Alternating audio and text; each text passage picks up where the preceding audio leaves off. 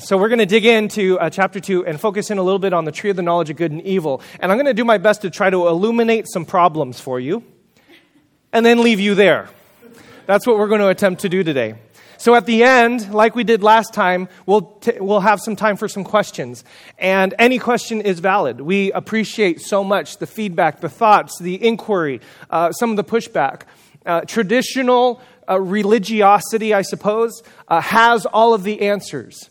But we recognize in our journey with Spark, we actually have a ton of questions. And the questions push us further and deeper into understanding this world, understanding God's Word, and understanding who we are in the midst of it. And we don't ever want to stop asking questions because it pushes us to become better and to know more. So that's what we're going to do at the very end. So really quickly, if you haven't been here over the last couple weeks, we just want to catch you up a little bit, and then we'll get to Genesis chapter 2. We started the series in chapter 1 and talking about how Genesis is an incredible story. Now, if you contrast the story of Genesis to other ancient Mesopotamian stories, creation stories, the Genesis story is a phenomenal story. It's a story about a God who's loving, thoughtful, takes chaos and turns it into order and meaning and purpose, whereas other stories are all about sex and violence and power and struggle with the gods. And so we talked about what story are you living in? By what story do you qualify and live out your life? And we wanted to share this time with Genesis because we think the story of Genesis is a phenomenal story to live out of, a good story. The story begins in Genesis chapter 1 with very, very good. Then the second week we talked about let there be. The story of God's creation comes through by speaking and by words. And as partners with God in that creation, the things that we say, the words that come out of our mouths are very, very important because we recognize that words create worlds. And so when you speak into somebody else's life, you're actually creating something in them. So we should be very, very cautious and very, very thoughtful and very mindful to speak words that are going to continue on the goodness of God. In the next sermon that we shared, we talked about how the Spirit of God was hovering over the chaos, and the waters representing the chaos and the dysfunction, but God was hovering over that. The Spirit was hovering over that, incubating new life. And it's very reminiscent of the things that we have. We have chaos in our lives, and the Spirit of God is hovering over us to incubate new life there. The following week, Danielle gave a message on let's get our hands dirty and about how you and I are partnering with God in the planting and the caring for, in the guarding and in the serving of the garden. And we have this beautiful ceremony right out here, and there it is. If you take a look out the window, is our little olive tree still alive? Thank the Lord. Still thriving, hasn't died. And just an encouragement and an exhortation to all of us that every single one of us who are a part of Spark are getting our hands dirty and making that which God has planted here come alive. And we're at the very end, actually, we're going to share some things that are going on. And we're just so deeply grateful for all of you for participating and getting your hands dirty in this. We talked next week about how you and I are created in God's image. And that means everybody on this planet is created in God's image, even the people that you don't like and the people that don't like you.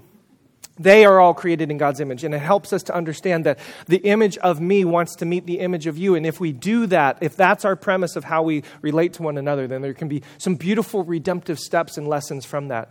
After that, we talked about the Sabbath day, the very seventh day. Stop creating. Stop moving forward in this world, finding your identity in the things that you do, and rest in the very presence of who God is and who He has made you, since that is the lesson that God has given through His activity of stopping Himself. The week after that, our Spark intern, he gave a message on keeping and burying on the story of Cain and Abel about how we are all keepers of our brothers and our sisters. And the reason why we are keepers of them, because we are bearing God's image in that keeping. And then last week, Danielle and I shared a message on Ezer Kenegdo, which I hope was at least an intrigue into thinking about how male and female relate together. The reason why I went through all of that summary is because we're now going to start moving into different portions of the Genesis narrative. And it's important to understand, as we've talked about before, that oftentimes the things that we bring to the Bible help shape how we see it. Now, you and I, because we've inherited Gutenberg's printing press, We are a very linear people, and that goes back to the technology seminar that we gave a little while ago. If you missed that, that's online. But we think in very sequential patterns. This comes after this. Chapter 2 comes after chapter. Okay, some of you are on board with that. Very nice. Chapter 3 comes after chapter 2. Chapter 4 comes after chapter 3. So, are we okay? Tony, did you give him enough coffee? Okay. So we think very sequentially. Now, most traditional Christian interpretations or thoughtful interpretations regarding Genesis will read Genesis in very linear patterns. So chapter 3, or the fall as we call it, comes after everything's beautiful and everything's wonderful. And now we live as a result post Genesis chapter 3. The reason why we teach what we teach here is because we'd like to challenge that a little bit and ask you to think, what if instead of linearity, sequence, one right after another, these chapters are actually layered one on top of each other? And what the entire narrative and thrust of Genesis is doing is trying to describe to you the multiple facets of what this reality, this beautiful creation, this universe is. And if we thought of it in layers, that it begins with something that's very good, but there's also deception. There's also shame. There's also all these other things. That might change the way we think about some of the traditional theologies that we've held, or the traditional narratives and stories that have been passed down to us. That underneath everything, even though we might see that we are all, as we'll get to, eating from the tree of the knowledge of good and evil, underneath us all is Genesis chapter 1. That we are all very good. That God has created that. But we are multiple, complex creatures that have good, but then have other things layered on top. And if this analogy doesn't work for you, maybe this analogy might work better for you. So think in whatever way you want to think. So when we get to Genesis chapter 2, I'm hoping to illuminate some of that. Here we go. Now we're in Genesis chapter 2, starting in verse 5. No shrub had yet appeared on the earth, and no plant had yet sprung up, for the Lord God had not sent rain on the earth, and there was no one to work the ground. But streams came up from the earth and watered the whole surface of the ground. Then the Lord God formed a man from the dust of the ground, and breathed into his nostrils the breath of life. And the man became a living being. Now the Lord God had planted a garden in the east in Eden, and there he put the man he had formed. The Lord God made all kinds of trees grow out of the ground, trees that were pleasing to the eye and good for food. In the middle of the garden were the tree of life and the tree of the knowledge of good and evil. We will conclude our reading there. I want to point out just a couple elements, and then we'll move right on through to that tree. First is this. In Genesis chapter 2, verses 4, you have a compound name, which only shows up twice in the entire Bible. This is the divine name of God, which we call Yahweh, or Yod-Heh-Vav-Heh, or YHWH, depending upon how you would like to say that, connected with the creator God Elohim, which is the name of God in Genesis chapter 1. This compound name doesn't show up again in the Bible until Exodus chapter 9, and those are the only two places that it comes. Now, if you take the idea that the divine name of God is his personhood, is the relationship piece, partnered together with the omniscience, the power, omnipotence kind of God of the creator God of Genesis chapter 1, what we have here in Genesis chapter 2 is almost a melding of those two coming together in this narrative. Now, I'm sure there's again, like I said, I'm hoping to pose problems for you, and then we can have some discussions later. This is one of them. What's going on here in verse 4 and in Genesis chapter 2, where the two primary identifiers of God, this creator, amazing, personal God, comes together in the fashioning of man, breathing in new breath of life, and the tree of life and the tree of the knowledge of good and evil. So that happens in Genesis chapter 2, verse 4. Now in verse 6, we see that there was no shrub had appeared, so God made waters come up. It's not necessarily water. It may be steam or maybe mist, and it's always fresh water that's coming up out of the earth. Now, the reason I want to point this out is because, again, when we think scientifically and linearly about these verses, sometimes I've heard, this was the time when water began to come upon the earth, and we can equate that to the geological times and all those different types of things. Now, that's perhaps true. But what is also perhaps true, again, if we think on layers, is that what comes after it, immediately after it, is verse 7, where God forms you and I out of not the ground, although we are ground creatures, but out of the dust of the ground. And other places in the Bible, that word dust is actually translated clay. And so when you think about verse 6 being the waters that are coming up, it may not necessarily be a description of geology, but a beautiful description of craftsmanship. Because in order for dust to turn to clay, what do you need? You need the water. So the water comes up on the earth. And if you notice, the potter has to constantly dip his hand into water in order to create. See, the entire narrative shifts when you start to think, well, maybe there's something layered going on here. And that focus begins to come in to the creation of you and I. Isn't that a beautiful picture, why the water and the dust of the ground go together, which is really perhaps the clay of the ground? Now, in verse 8, we have this amazing passage that all of us know about the Garden of Eden. Now, Eden is a word that means delight, pleasure, but it also means luxury. There's a phraseology there that the garden was planted in the east. Now, again, if we think in geology or location, we might think, where is the garden? But ancient people, if we're thinking in a different way, in the east may actually be a temporal description, not a spatial one. Not where is the garden, when was the garden? Way back at some particular time, or maybe underneath it all. There's some beautiful mystery going on there. The word Eden, of course, meaning delight or pleasure or luxury. And that's, I think, explanatory a little bit of why you and I, even to this day, and people all around the world, are constantly looking for luxury. In fact, when you see somebody who's constantly looking for luxury, what are they really looking for? They're reaching or digging for something that's deep and primordial into who we are. And Genesis is describing this really, really beautiful. And these are just a few of the things. Can you see how intricate and layered and complex this narrative is? And it goes on. There's some beautiful stuff here. Now, we've gotten to Genesis chapter 2, verses 9, and the traditional translation of that passage is the knowledge of good and evil. And I'm going to try to use the phrase, the knowledge of good and bad. And the reason for that is because evil has a connotation in my mind that I'd like to avoid. I apologize ahead of time if I slip up. I've been saying the knowledge of good and evil for so long, it's kind of stuck in my memory. But we're going to try to use the phrase good and bad, and there's a reason for that.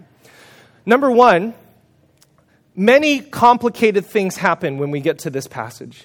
People, and myself included, students who I work with, and I'm sure you have maybe asked this question, why in the world would God create essentially a divine setup? Like you have the tree of life there, and you could either eat from the tree once or continually eat from it and live, and everything would be beautiful. It would be Eden. It would be luxury. It would be everything the way God designed it to be. And humans would, treat one another the way they're supposed to be. It would be beautiful. But God put this stinking tree in the middle of the garden of good and evil, and as soon as we ate from it, what happened?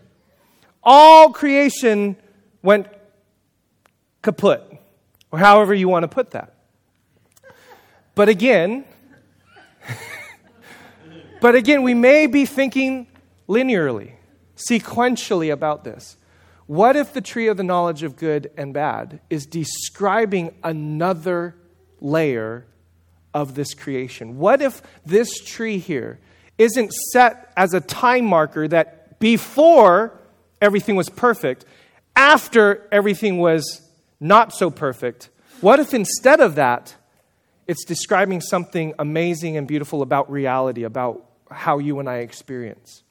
And the first thing that most people believe it describes is this entire concept and idea of free will. And the fact that you and I are created as autonomous beings in the image of God, the ability to make decisions, the ability to make choices on our own. And I think it's a pretty good argument to say that Genesis 2 and the tree of the knowledge of good and evil is Genesis's argument against determinism, against the idea that life just goes on, that molecules do their thing. You and I, because of our conscious will, because of our relationship with God, because we are created in God's image, actually have the opportunity, the choice, the power, the ability to do things on our own. We have free will. And all of that, the reason why we have free will, is predicated on the idea of love. That in order for God to be love in this world, He must give you the opportunity to choose to love. In fact, there's so many clips I wanted to show. One of them is from the Snoodle Tales. If you haven't seen a Snoodle's Tale by Big Idea in Veggie Tales, we'll send you a link or something like that. But there's a line in there that says, "A love that's demanded is no love at all." And if you're a big fan of Jim Carrey, it's also illustrated in this beautiful clip.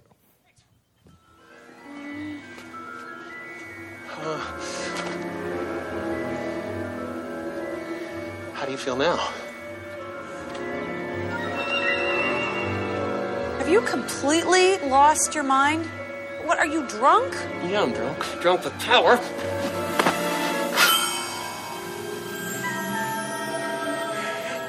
Love me. Love me. Love me. Love me! I did.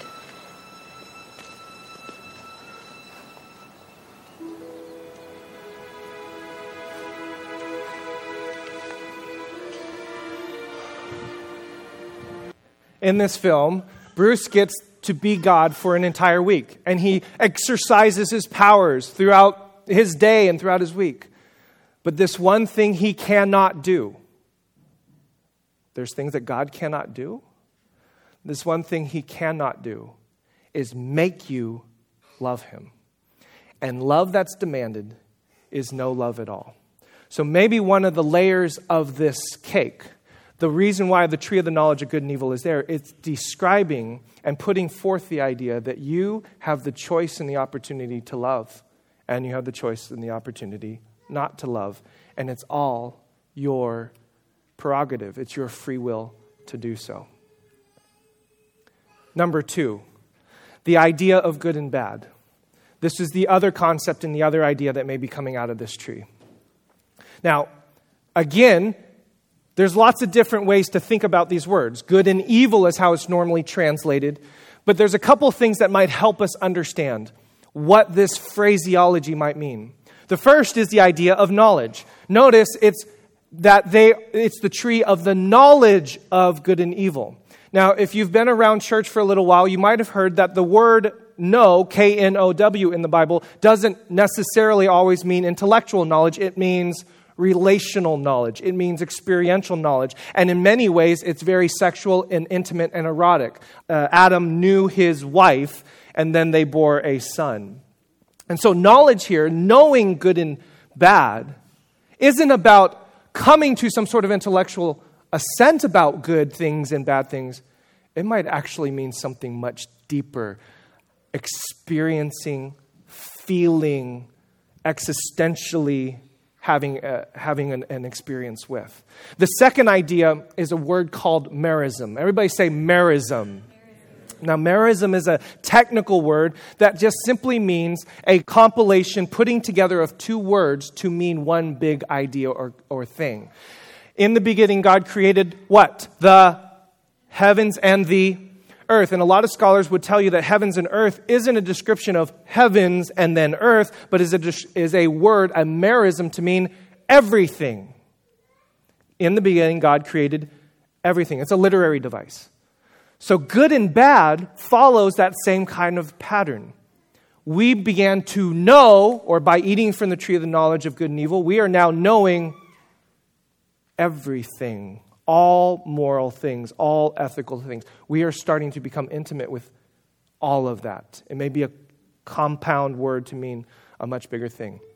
And then the last thing that helps us to understand what is this good and bad, Deuteronomy 139 is the only other place that this phraseology good and bad show up, and it is to describe the children who are going to enter into the land and the reason why they're going to enter into the land is because they don't know good and bad. It's a description of innocence. So, one possible way of reading this is, don't eat from the tree of the knowledge of good and bad, because right now, as I have created you, you are completely innocent of the good and bad things that exist here on earth. Do we do this? I think we do this.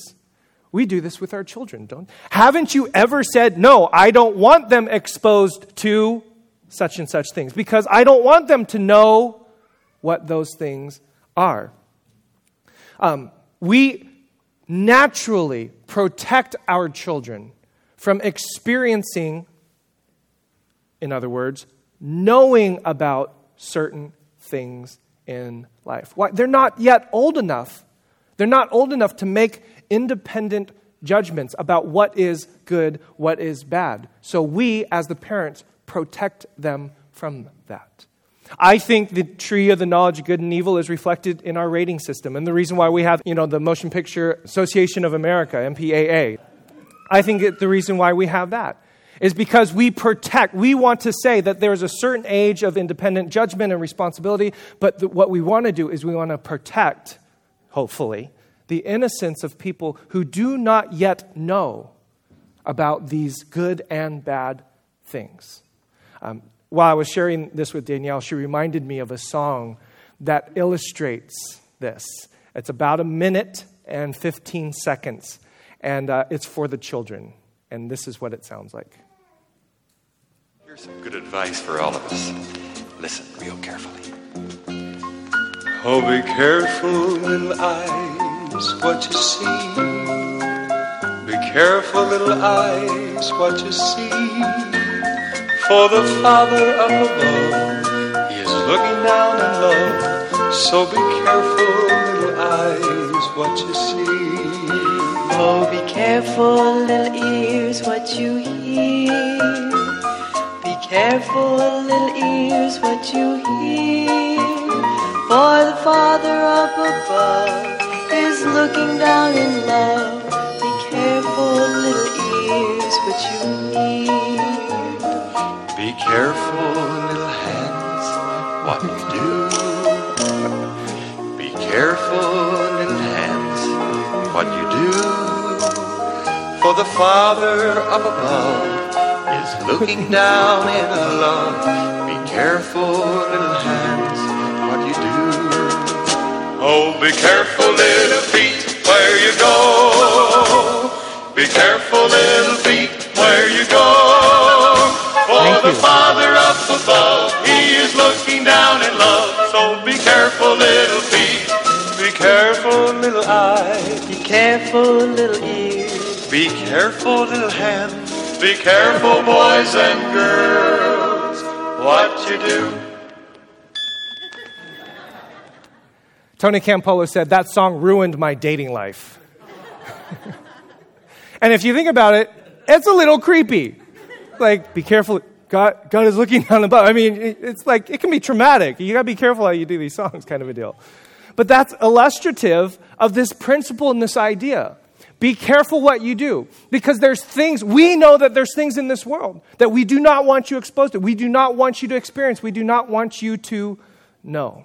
And I think this helps to explain a little bit why I work at a place called King's Academy, why some of you send your kids to a private institution. Why? Because I hear parents say this all the time. I've sent my kids here because there's things that happen in a public school that I don't want them exposed to. This is the tree of the knowledge of good and evil. We are protecting them from things that we know are bad, and we want to protect them.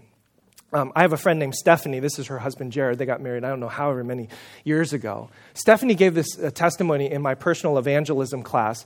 And this was just, I thought, one of the moments when kind of my thinking about testimonies and Christian walk and faith completely shifted. She got up in front of our class and she said, I don't have a testimony like some of the others that were shared.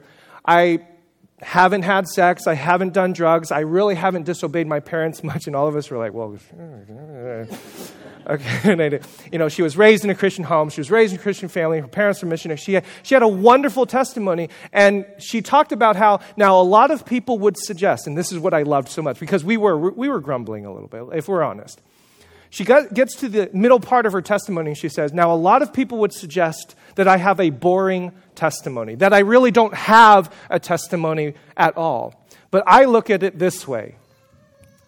As far as I'm concerned, the way that I see it, there are a lot of things in my life that I never experienced. I never experienced the fear of contracting a sexually transmitted disease. I never experienced the pain of having to go through rehab. I never experienced a broken heart. I never experienced the tragedy or the trauma of bad decisions. I never experienced those things because I had a loving family. I never experienced divorce. And my testimony is not that I'm better, but that there's wonderful, amazing life as a result of obedience to God. And I sat in that class and I just thought to myself, and that was one of the clicks in my thing is like, the commandments of God were there to provide an amazing life, Eden kind of a life. But so many of us eat from the tree of the knowledge of good and bad, and we then begin to experience and we begin to know all of these things that happen. But here was a testimony of somebody that said, we did our best to follow God's commands, to follow what He has set out. And I will tell you, it's been a wonderful life, close-knit family, the absence of all that shame, the absence of pain, the absence of all those things. And again, I want to be careful not to say that this is better than other people's testimony. That's not what we're saying. It's just an illustration of this idea that as you follow what God has given you, as we live in this, metaphorical garden, I suppose, here, there's life there. I think this is also illustrative of the idea of justice and compassion. That compassion is the idea that you jump in and you help people after they've experienced what good and bad is. But justice is what is called in justice circles, justice is upstream. You keep people from falling into the river of pain and suffering and trafficking before they even get there, so that they never have to experience what that life is like. So, what is good and bad? What is this tree? What is this layer on this cake? I'm suggesting you two ideas. Free will, that you have been given the choice, you've been given the opportunity. You and I are not determined. You have the ability and power to choose. And two, it's an expression of our innocence, that before Adam and Eve ate from that tree, they didn't know all of these bad things that they experienced. And that was exactly what God intended. And as we continue to eat from the tree of life, which is throughout the rest of the scriptures, God's word, God's way, God's commandments, that's where we experience the fullness. It's a choice and it's a command of God's act of love and God's act of protection. In other words, how I would sum it up is to say this: there are simply some things in this world that you and I were never created to know. There are some things that exist in this world that you and I were never created to know. We were never created to know these things. You were never created to know what injustice feels like. You were never created to know what betrayal feels like. You were never created to know that, to intimately experience that betrayal. And I'm sure if we go around this room and ask others, they know good and bad. They can tell you a story. You were never created to experience deceit. You were never created to know abuse. You were never created to know regret and shame, which is what happens after they eat. They feel regret, they feel shame. You and I, underneath this layer, were created good and innocent. And we were never created to know these things. You were never created to know perversion. There are just simply some things in this world that we were never created to know. That, to me, is a beautiful, brilliant illustration of this tree of the knowledge of good and bad. And Deuteronomy 30, at the very end, says, I have set before you life and death, blessings and curses. Now choose life. And part of what it means to choose life, I'm going to suggest, is to actually be ignorant of things that exist in this world that you and I were never created to know. So to choose life actually is to choose ignorance, is to choose not to eat from the tree of the knowledge of good and evil. Last idea. What if we took this layer and instead of the layers of the cities, underneath it all, if we began to think about this story? God created this world, this universe, very good. He created it on top of that with intentional craftsmanship. But he also created on top of that a sense of innocence and a sense of ignorance that you and I have all experienced. That's what Adam and Eve were. They did not yet eat from the tree of the knowledge of good. They did not know all of these things. And on top of that, you and I also have free will. We have the opportunity to love. And then on top of that, we've chosen to follow through and eat. And next week, I'd like to fill in those two blanks. What's on top of that? What other things do you and I have to live with in this universe, in this world? And I think that Genesis is actually describing to us a beautiful description of reality. It's giving us a worldview. And I hope that as you see and think about this Genesis series, and as you see and think about Christian faith and walk and life and society and news and all of those things, I think it's so easy for us to focus in on those people are after Genesis chapter 3, so those people are evil or kind of a deal. But maybe we can start to see this world as layered, that underneath everything that we experience is this goodness of God, intentional craftsmanship, the opportunity to get back to the innocence and the beauty of what God designed and intended in Eden. Are you okay? Any questions? Nick? Okay, so presupposing the importance of God's rules here. You can eat these, but don't eat this. There's only one time where God tells Adam and Eve, do not eat this. If it's so important to maintain our innocence, why aren't there other cautions before the eating? Like, even as a parent, we constantly are cautioning against the bad. If this is so important to preserve our innocence, don't you think God would step forward right before Eve bites and say, remember, you might want to think, even keeping free will in context, you might want to really think about listening to me. Two responses come to mind. Number one, I can't answer questions, why didn't God do X? It's the same answer that I gave to you the other night. We can only try to discern what is. I mean, why didn't God just not create the tree? Why didn't God just do this? So that's my first response. I'm really not good. Maybe other people are better at answering questions. Why didn't God do what isn't listed there?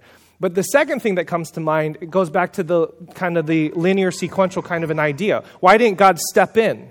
Well, that's presupposing that this story is describing sequential events. And I'm suggesting to you it's not describing sequential events, or think about it not describing sequential events. It's just simply describing what the world is, how people are perceiving how God has set it up. So that would be my second response. I don't know if that's sufficient, but that's the two things that come to mind. But I always appreciate your questions, Nick.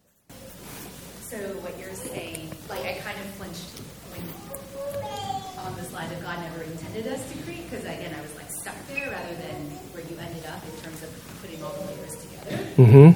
So to piggyback on what you just said, like it's not really super useful to just stay and isolate and keep fixed on we were never intended to know stuff, because that's not reality. It's like we should just think of all the layers at once. Did I miss a question? What's the question? I think I agree with your statement. What are we supposed Oh. Like, that's kind of like, well, then why?